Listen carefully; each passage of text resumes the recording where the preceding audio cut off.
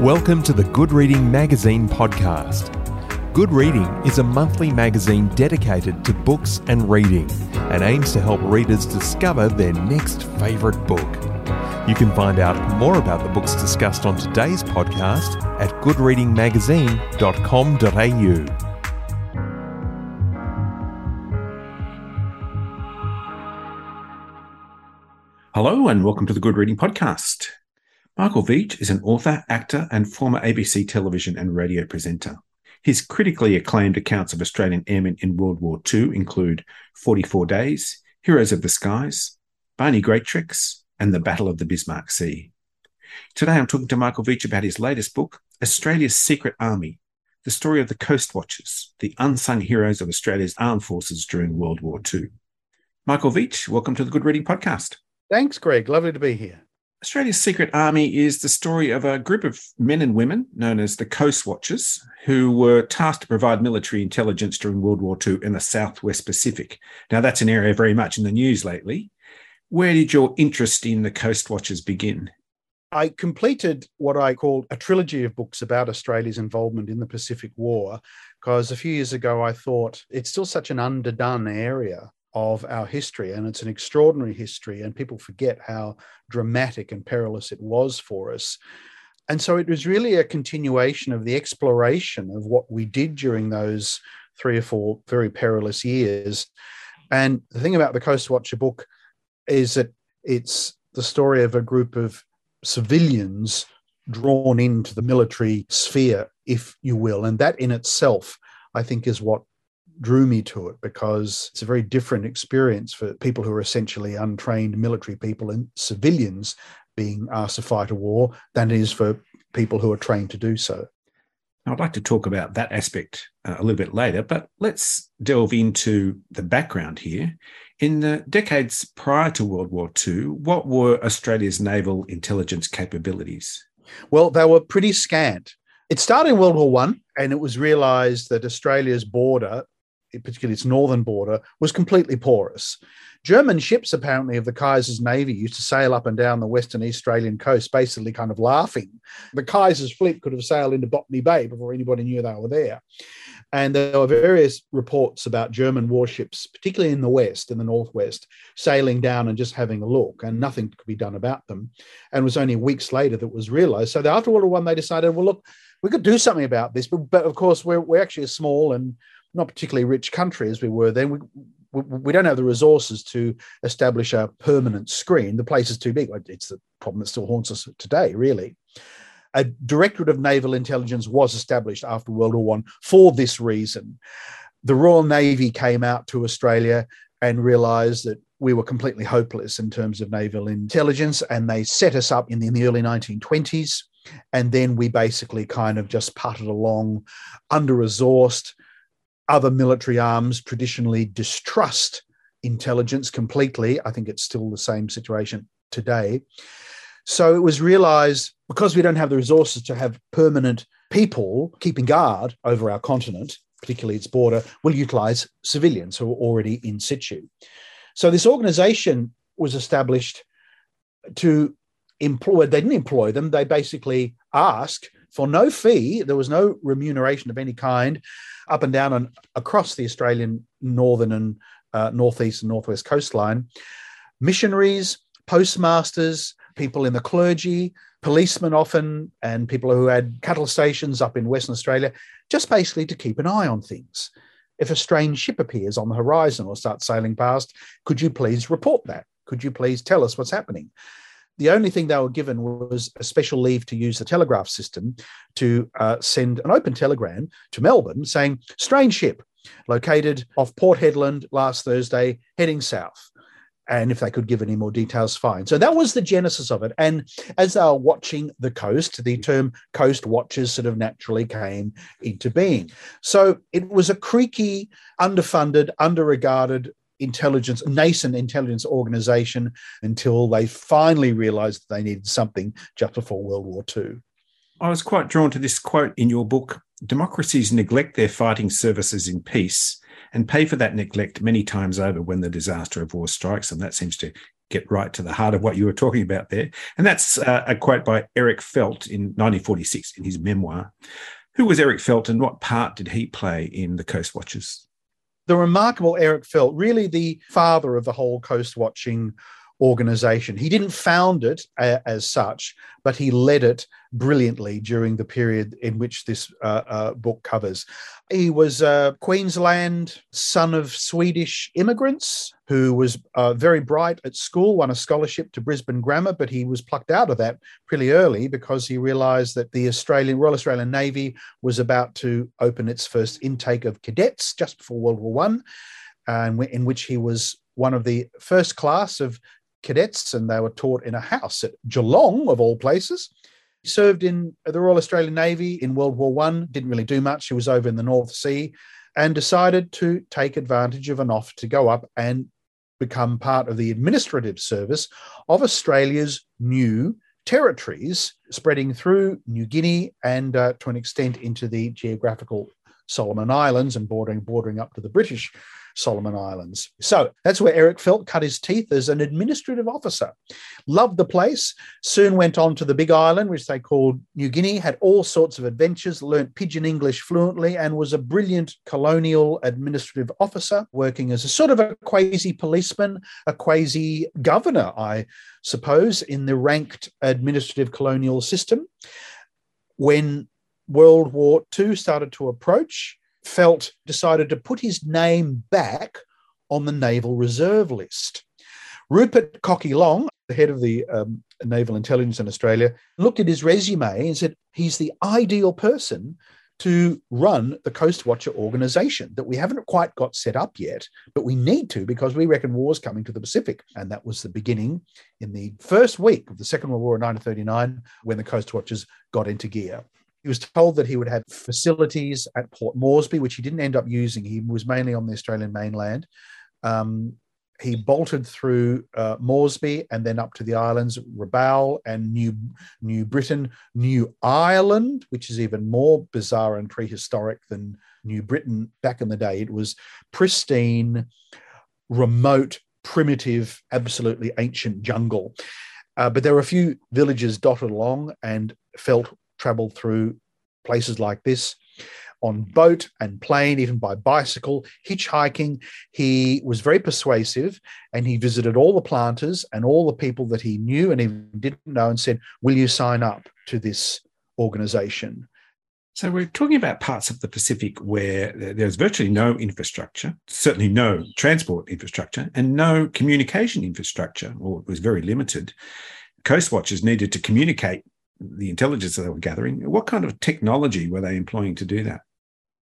Enter the AWA 3B teleradio. This was basically a radio, the size and weight of a small family car. It had its own petrol engine to power 2 car batteries. The dimensions really of a bed built by AWA. It was leased by AWA, who had the monopoly, came in about 4 parts, all cast iron, enameled boxes that all plugged into each other. There was, I said, the engine, the batteries. For its time, it was actually kind of brilliant. There was no way of making it smaller, given the technology of the time. And when I'm talking transistors, this is 20 years before transistor invested. This is valves and seals and Bakelite and cloth-covered wire. And that was the basis of communication. So the Coastwatchers were selected to be people who were reliable, people who lived in the area, and people who were equipped with one of these radios. It soon turned out that there were not nearly enough radios, and one of the things Felt did was to lobby the government through Rupert Cocky-Long to say, we need more of these radios. Give us some radios. So the government reluctantly forked out a few £1,000s to commission AWA to buy a few more. But that was the technology. Now, of course, everything changed with the attack on Pearl Harbour in December 1941. What did that mean for the Coastwatchers? Well, suddenly the war, which had hitherto been a faraway experience, came to the Pacific. Even Pearl Harbour didn't kind of shake the reality of people in New Guinea and the Solomons, because even though the Japanese were pretty obviously heading that way, it took a long time to convince people that you are soon going to be in a war zone, and your job as a coast watcher is going to pivot from being a casual observer, if you choose to stay, to a spy operating in war behind enemy lines against an enemy whose ruthlessness and bloodthirstiness and brutality was inconceivable. And that's what happened. So that's what Pearl Harbour meant. It meant suddenly the job of the Coastwatchers transformed overnight 180 degrees completely. Now, there's a lot of individuals who contributed to the gathering of intelligence. They were operating under some pretty severe conditions, as you've indicated. There's quite a lot of names here: Lee Grant Vile, Jack Reed, Paul Mason, Warwick Clemens, Cornelius Con Page. Tell me a little bit about their contributions. I'll start with one of the saddest. Con Page was a Coastwatcher stationed by himself. He was stationed on a tiny little island off New Ireland. His job was to keep a watch on the northern approaches to New Ireland and New Britain and the mainland of New Guinea itself. Japan didn't take long at all to begin their expansion, their rapid 100-day expansion from Pearl Harbour, which, when you look at the territory in terms of square hundreds and thousands of kilometres, they expanded into. They celebrated it with a special dawn ceremony as they crossed the equator on their ships heading south to invade Rabaul. Con Page was stationed at this time. They'd started sending aircraft over to initially reconnoiter. Then they sent bombers as they got closer to actually attack the port of Rabaul, which they desperately wanted and needed.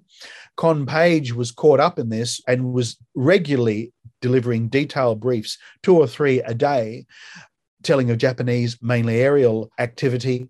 And in February, as the invasion army was approaching New Britain, Eric Felt, who was the recipient of these incredibly important messages, sent a Page, "You have to get out. It's time to evacuate." And he refused to do so. He stayed at his post.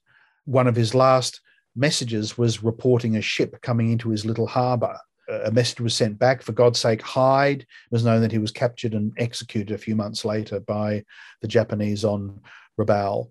The 2 other fellows you mentioned, Jack Reed and Paul Mason, are probably the 2 most famous coast watchers who worked in tandem in Bougainville, which, even though is geographically a part of the Solomons, is politically a part of New Guinea. Further south, where the Solomon Islands begin, is where Paul Mason was operating. So these 2 fellows had an extraordinary time. Jack Reed was a kind of a dashing, handsome, 6 foot tall, garrulous bloke. Paul Mason, on the other hand, was short, kind of overweight, slightly old for the job, had buck teeth, and had spoken a kind of a squeaky voice as an effect of many bouts of malaria, having worked up in the islands for many decades prior to becoming a coast watcher. They were both plantation owners, colonial administrators before the war. They both elected to stay and remain on duty. But of course, they became the primary coast watchers operating behind the Japanese lines. Paul Mason perhaps gave one of the most famous coast watching messages of the Pacific when, on the morning in early June 1942, when the American invasion of Guadalcanal took place, he noticed a big squadron of Japanese Betty bombers going over, and he radioed. He warmed up his big teleradio from the camp where he was situated, overlooking things high up, so he could have view to the approaches. Paul Mason tapped out 5 of the most important words of the Pacific: 25 bombers heading yours. The message was directed to the Americans. It was relayed via Port Moresby, Townsville, Canberra, then was beamed by long wave over to Hawaii, who then broadcast it to their ships.